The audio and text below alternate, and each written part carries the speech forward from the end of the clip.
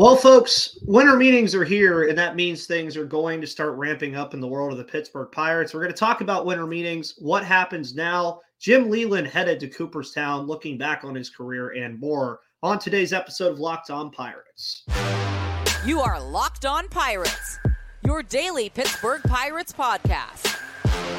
Part of the Locked On Podcast Network, your team every day.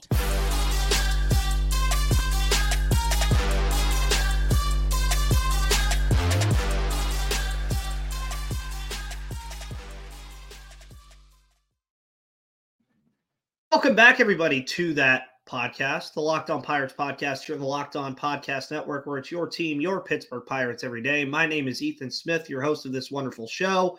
And moving forward, Tuesdays will probably be the first episode of the week, as after this week, we are in off-season mode here on the Locked On MLB podcast. So you will be getting episodes Tuesday, Wednesday, and Thursday. That fits easiest into my schedule. Now, obviously, if there's breaking news on a Friday or a Monday or even a Saturday, I will probably be all over it. So don't worry on that end. Don't worry if they sign Eduardo Rodriguez on a Friday and I don't talk about it until Tuesday. No, we will make sure you get an episode of some sort on Friday. And as usual, the first episode of the week is usually joined by Gary Morgan, who is busy over inside the Bucs basement, and I will be as well in the absence of these other shows, because I need to get back to my writing fix. But Gary, how are you today on this wonderful Tuesday? I'm doing good, man. Really am. Good. And I took the day off yesterday because I think this weekend, before we get into Pirates talk, might have been the worst football weekend I've had in quite some time.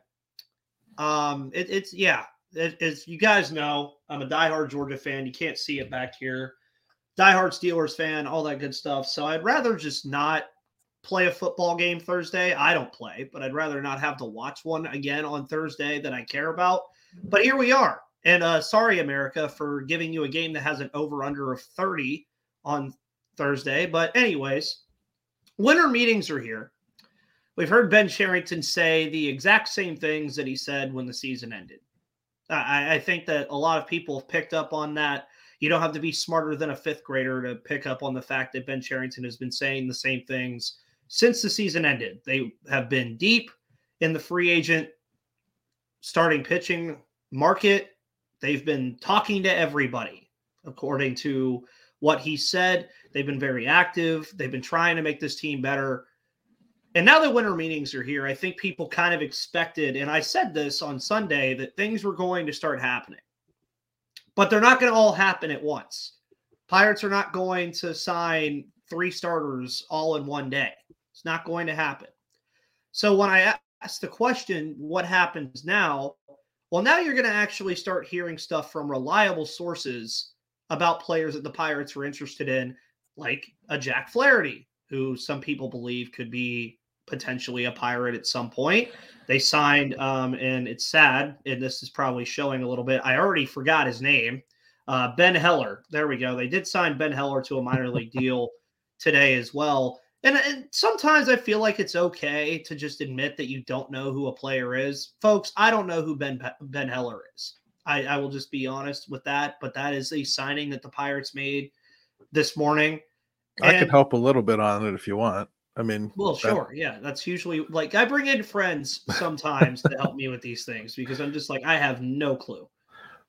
Ben Heller is a pitcher with some really good stuff.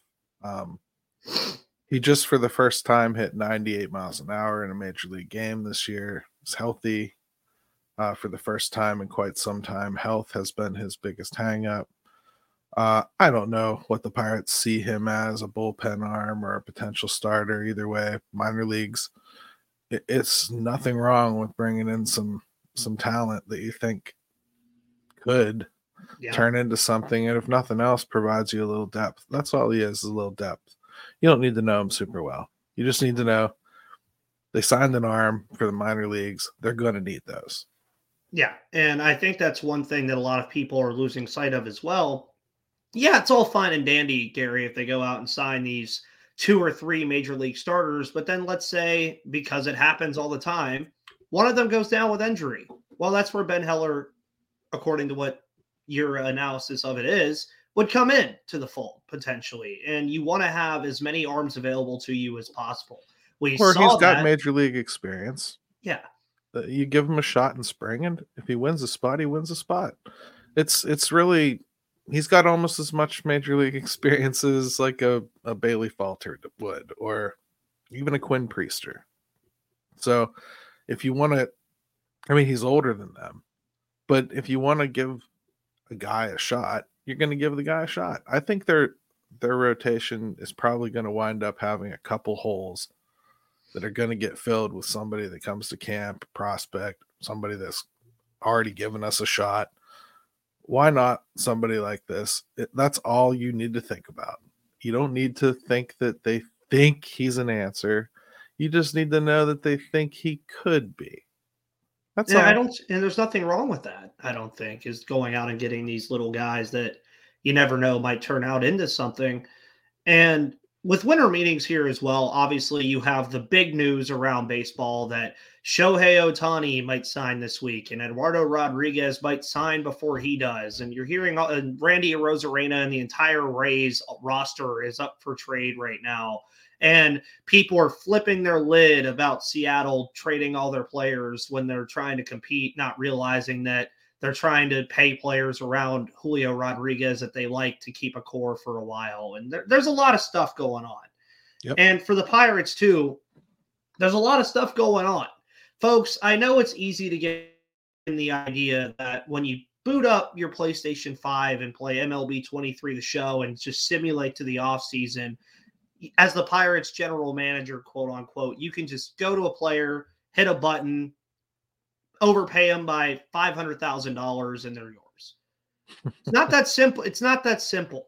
Because Ben has said that he's talked to a large portion of the starting pitching market in free agency, I think people get lost, Gary, in how many pitchers are free agents in this cycle. There are a lot. There are a lot of pitchers, and he's doing his due diligence. I believe, now I don't know this, but I believe he's doing his due diligence, going through the guys that he really wants, but then also having a plan B just in case he doesn't get those guys. Here's my big takeaways from everything that Ben Cherington has said. And I do like that people keep questioning him. I do like that people keep asking, are you looking?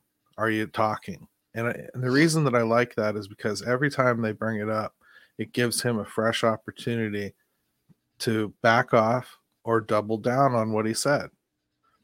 They have not backed off on saying that they want to try to be a playoff team this year. They have not backed off on saying that they're going out actively looking for pitching. They have not backed off on talking about seeking trades. And Jack Flaherty, they're probably not going to sign Jack Flaherty because I think it's going to come down to him wanting multiple years, and I think he'll get multiple years from somebody. The Pirates don't want to give him multiple years. I can understand that. If the Pirates did give him multiple years, he might be the best pitcher they sign. I'm not 100% sure I want that to be the case. So I guess for me, I take away from it, Ben's not hiding from his comments. So at the very least, whatever team they put together here, I have no choice but to believe he thinks it's a team that can make the playoffs. That's what he said his goal was. He's the one out there shopping. And if he doesn't put together a team that I think could make the playoffs, and I end up being right, I'll hold him accountable based on his own words. The words he's had multiple opportunities now to back away from. And he hasn't. Yeah, and I can agree with that stance as well because, I mean, all over MLB Network yesterday, or that was either yesterday or the day before, he was sitting at that desk for quite a bit. And he had every opportunity to say, well, I know I said this in October, but with the way things have shaken down with the Johan Oviedo injury, maybe we should rethink things. And he's had every opportunity to say that, yet he continues to stay put on where he's at. And honestly, I know a lot of people are saying when you look at the roster now, a lot of people would obviously say probably not a playoff team, but it's still December 5th. I mean, they still have time.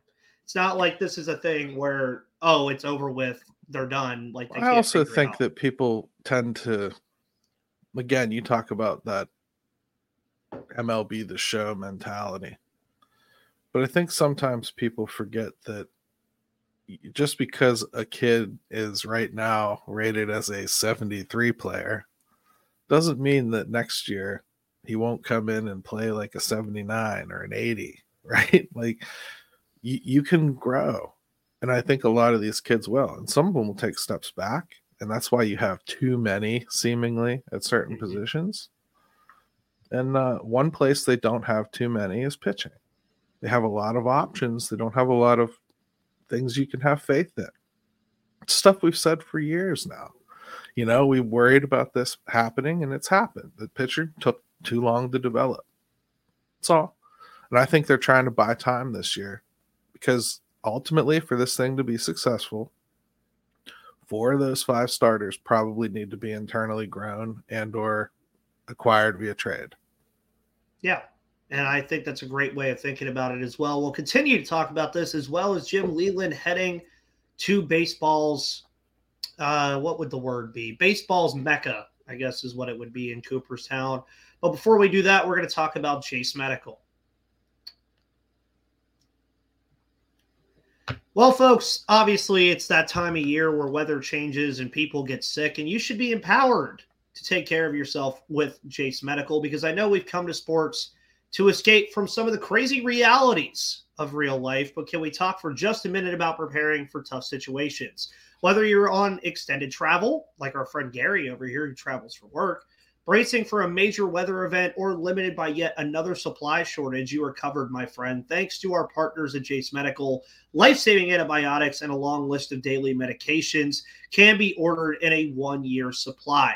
Jase Medical has the Jase Case. The Jase Case is a pack of 5 different antibiotics to treat a long list of bacterial illnesses, including UTIs, respiratory infections, I will not pronounce that word, skin infections, among others. This stuff could happen to any of us. So visit Jase Medical and complete your physician encounter. It will be reviewed by a board-certified physician, and your medications will be dispensed by a licensed pharmacy at a fraction of the regular cost, because it has never been more important to be prepared today. So go to jasemedical.com and use the offer code LOCKEDON to get $20 off your first order. Well, everybody, thank you to Jase Medical, as always, for being a wonderful sponsor to this show. And welcome back to the Locked On Pirates podcast as well. The continuation of a Peek at the Future series. The series I started last week will be tomorrow. We'll be talking about second base, as Gary talked about a plethora of players at a position. Well, yeah, that's one. So that's going to be a fun episode tomorrow. What I found interesting now is Winter Meetings always offers these little nuggets for your team, especially the Pirates, where you hear things that you didn't expect to hear. And we got one of those this week already with Derek Shelton speaking about Henry Davis. And the biggest question I think a lot of us have had for Henry Davis is, would he be a catcher going into next season, or would he be in right field or at first base or somewhere else? And Derek Shelton emphatically appeared to say that the focal point for him in 2024 will be catching. And then Ben Cherington kind of doubled down on that and said, we don't know who our starting catcher is. I think some people would probably just lean towards ND because he's the guy who played there most of the time last season. But I feel like that was fun to kind of have a conversation about as well. Is what is the maturation of Henry Davis like as a catcher, do you think, Gary? I mean, what I hear is good. So, I mean, Michael McHenry has been working with him, and he's told me a couple times now that I'll be much more impressed with him behind the dish next year than I have been. And he's worked on technique, and he's worked on it in the background quite a bit. I would just kind of turn this around on you, Ethan. Let's have a little thought exercise, huh? Mm-hmm. JT Realmuto and Sean Murphy Who else you got as far as dual threat catchers? Do you go Alejandro Kirk, maybe? Will Smith? Yeah. So you got like what, 4, maybe 4, 5 in the league? maybe 5, 6 max. Right. So the Pirates have 2 potentials. And that's what they are. Andy's a potential. He didn't hit last year in the majors. People don't really think about that or want to think about that. He did get better defensively. He does have elite pop time. He does throw out runners. Henry's got a great arm too. Henry's been a catcher for a long time too. Henry's bat also didn't really perform. We saw flashes from both of them. We see what there is to like. But there's potential that both of these kids could be that kind of catcher. That really is possible. And both of these kids could play elsewhere too. To me, when you talk about the scarcity of a player like that in this league, you're doing yourself a disservice, I think, if you don't at least try both of them, right? Yeah. Like, don't you want that? Like, I think you want that. And with the rule changes coming with the robo-ump at some point, probably by 2025 or 2026, I'm not sure that framing is going to be the huge scene that it is right now. I really don't think it will be. To me, I think it just comes down to the odds are in your favor that you're going to get one of these guys to pan out, and you shouldn't necessarily put your hand on the scale right now. Yeah, and I think that's a great way of thinking about it. And to go back to, I think I would throw Adley Rutschman in that conversation, but again, yeah, Adley's a good one. But either way, you're talking 4 or 5. Yeah, it's still like way less than 1/3 of the league that has the opportunity to have these guys on their roster. And what I think too, and me and Gary have had this conversation plenty of times, is let's say in a perfect world that Endy and Henry both turn out to be those players. So what do you do at that point? Do you keep both of them? Do you kind of like just work one of them as a DH? Or do you not get married to the idea of having both of them and create a world where either Henry Davis or Endy Rodriguez is the focal point of a package for you that brings you back something you thought you could never have because of having that kind of player? I think that's something down the line. Now, these are all things that really, again, count on, do they pan out to eventually be that player? Yeah, and you have to think like that because, again, like we just said, the scarcity of the position. I can't remember the last time a team had 2 that were like that, and I don't know that you will. I do like the potential of beyond 2024 having the DH spot kind of float between the 2 of them and they just alternate back there behind the dish and stay fresh. And the one that isn't hitting is catching and vice versa. And I like the idea of that on the surface. I think it's a luxury. I think it's a luxury that this team will probably not be able to afford to keep because they'll eventually have to, I think, use that talent as currency to get something else that they can't afford or didn't develop. If they both work out, like we keep saying. Yeah, and I think that kind of is the rate. Like I would say it's the Tampa Bay Rays model a little bit. That's something that we've seen the Rays do a lot, and based on winter meeting stuff that we've heard, that's something that appears they're going to do again. Is they developed Randy Arozarena after acquiring him via a trade. He's gotten to this point. You could probably turn him for a pretty good profit, I would say, in terms of prospects or whatever you're looking for. And for the Pirates, I know a lot of people, again, and I'm the same way, like Leover Piguero, love the kid. One of my favorite players on the roster. But if they were to trade Leover Piguero today for a starting pitcher, I mean, I'm not going to like go to Pittsburgh with pitchforks and torches trying to like find Ben Cherington and figure out where he's at. I'd also say like Endy and Henry are on the exact same service time schedule. So, I mean, relatively speaking, they're different, but not that much. No. They're both going to come up at the same time for arbitration. They're both going to, go through the process together. If they both do pan out, This team isn't going to extend both of them. So at some point, they're going to choose one. Mm-hmm. And then they'll send out the one that they didn't choose as currency. That's just the way it is. It's what Tampa does. They pick somebody that they're going to keep. They pick somebody they're not going to keep. Glasnow's not somebody they're going to extend. So they're going to trade him. Rosarena is not someone they're going to extend. So they're going to trade him. They're going to trade him while he has so much service time availability left that they're going to get way more than he's worth. Mm-hmm. As good a player as he is, he's got warts. Does strike out a ton. He's not the greatest defender in the world. So, I mean, there are things to not like about Randy Rosarena, but they're going to get a king's ransom for him because whoever gets him has him for 3 years. Yep. And I think that's a great way of thinking about it. I do. And when you look at all this too, obviously hypotheticals. These are all hypotheticals. But what is not a hypothetical, Gary, and a person that will help me talk about this a lot, is Jim Leyland heading to Cooperstown. He is headed there. No ifs, ands, or buts, no hypotheticals about it. We'll talk about that in just a moment.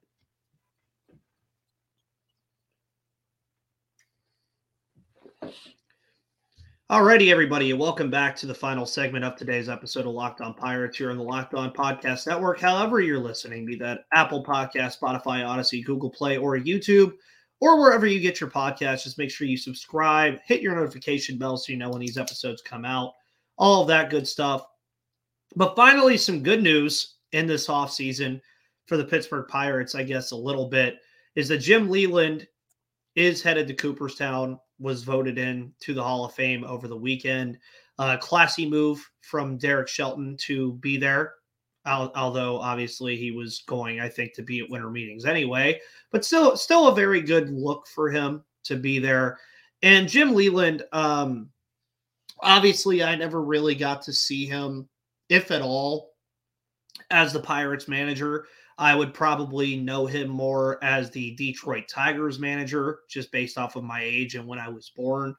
Obviously had great success, I'd say, at both places.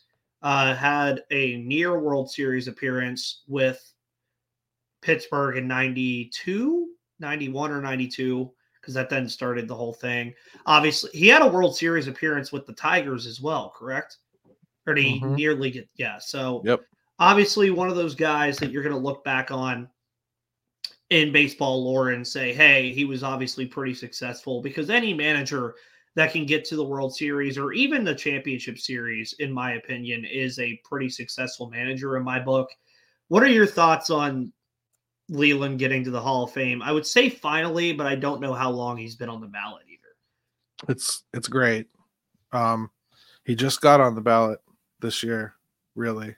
It was a special committee that was created to take a look at more modern era players like this, instead of blocking them all out because somebody from 1930 isn't being considered.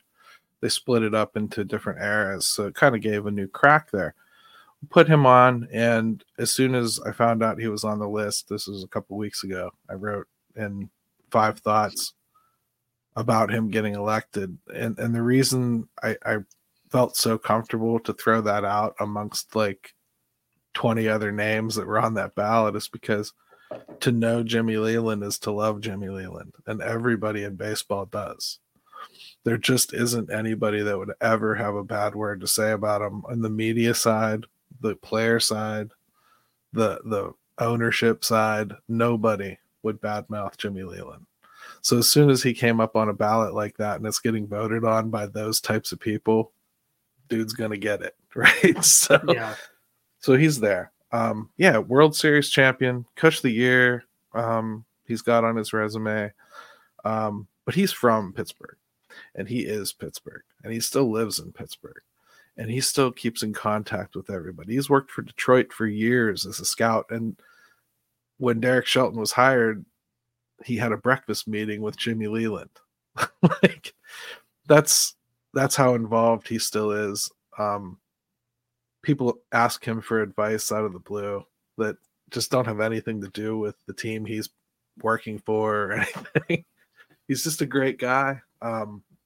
He's my manager, man. Like, you know, I'm sure there's a younger generation that probably look at Clint Hurdle the way I look at Jim Leyland, as far as like, you know, he brought winning baseball to me for the first time. And I'll never forget it. I'll never forget him for that at all. But this shines a brighter spotlight on Danny Murtaugh not being in. So I think we should turn our focus to like celebrating this and then moving on to campaigning for Murtaugh, because it's an injustice that he's not in. And why is that? I will ask. I'm still freshening up on a lot of my baseball history here. That's one of my 2024 goals, is to actually go through and look through a lot of baseball history. Danny had a weird career. Like, we're talking, I think he had 4 separate stints with the Pirates, you know, over the course of 40 some years in baseball. It feels like it started in the wartime, and he won 2 World Series, one in 1960, one in 1971. He stayed in the Pirates front office when he would leave the dugout. So he never left the Pirates organization. And when he saw the talent on this team in 1969 or 1967, he was like, yeah, put me back behind that dugout. And then, you know, 70 took them to the NLCS, 71 the World Series. Again, he's just a classic Pittsburgh Pirate, classic overlook. From that era, it was really hard to not be a Yankee or a Dodger or a Cardinal, or, you know, and get in. It just was. Those teams were stacked, and managers really didn't get considered if they didn't have some kind of playing career for the longest time. So he's somebody that's going to have to come up on the Veterans Committee again. But he is in the Pirates Hall of Fame. As he should be.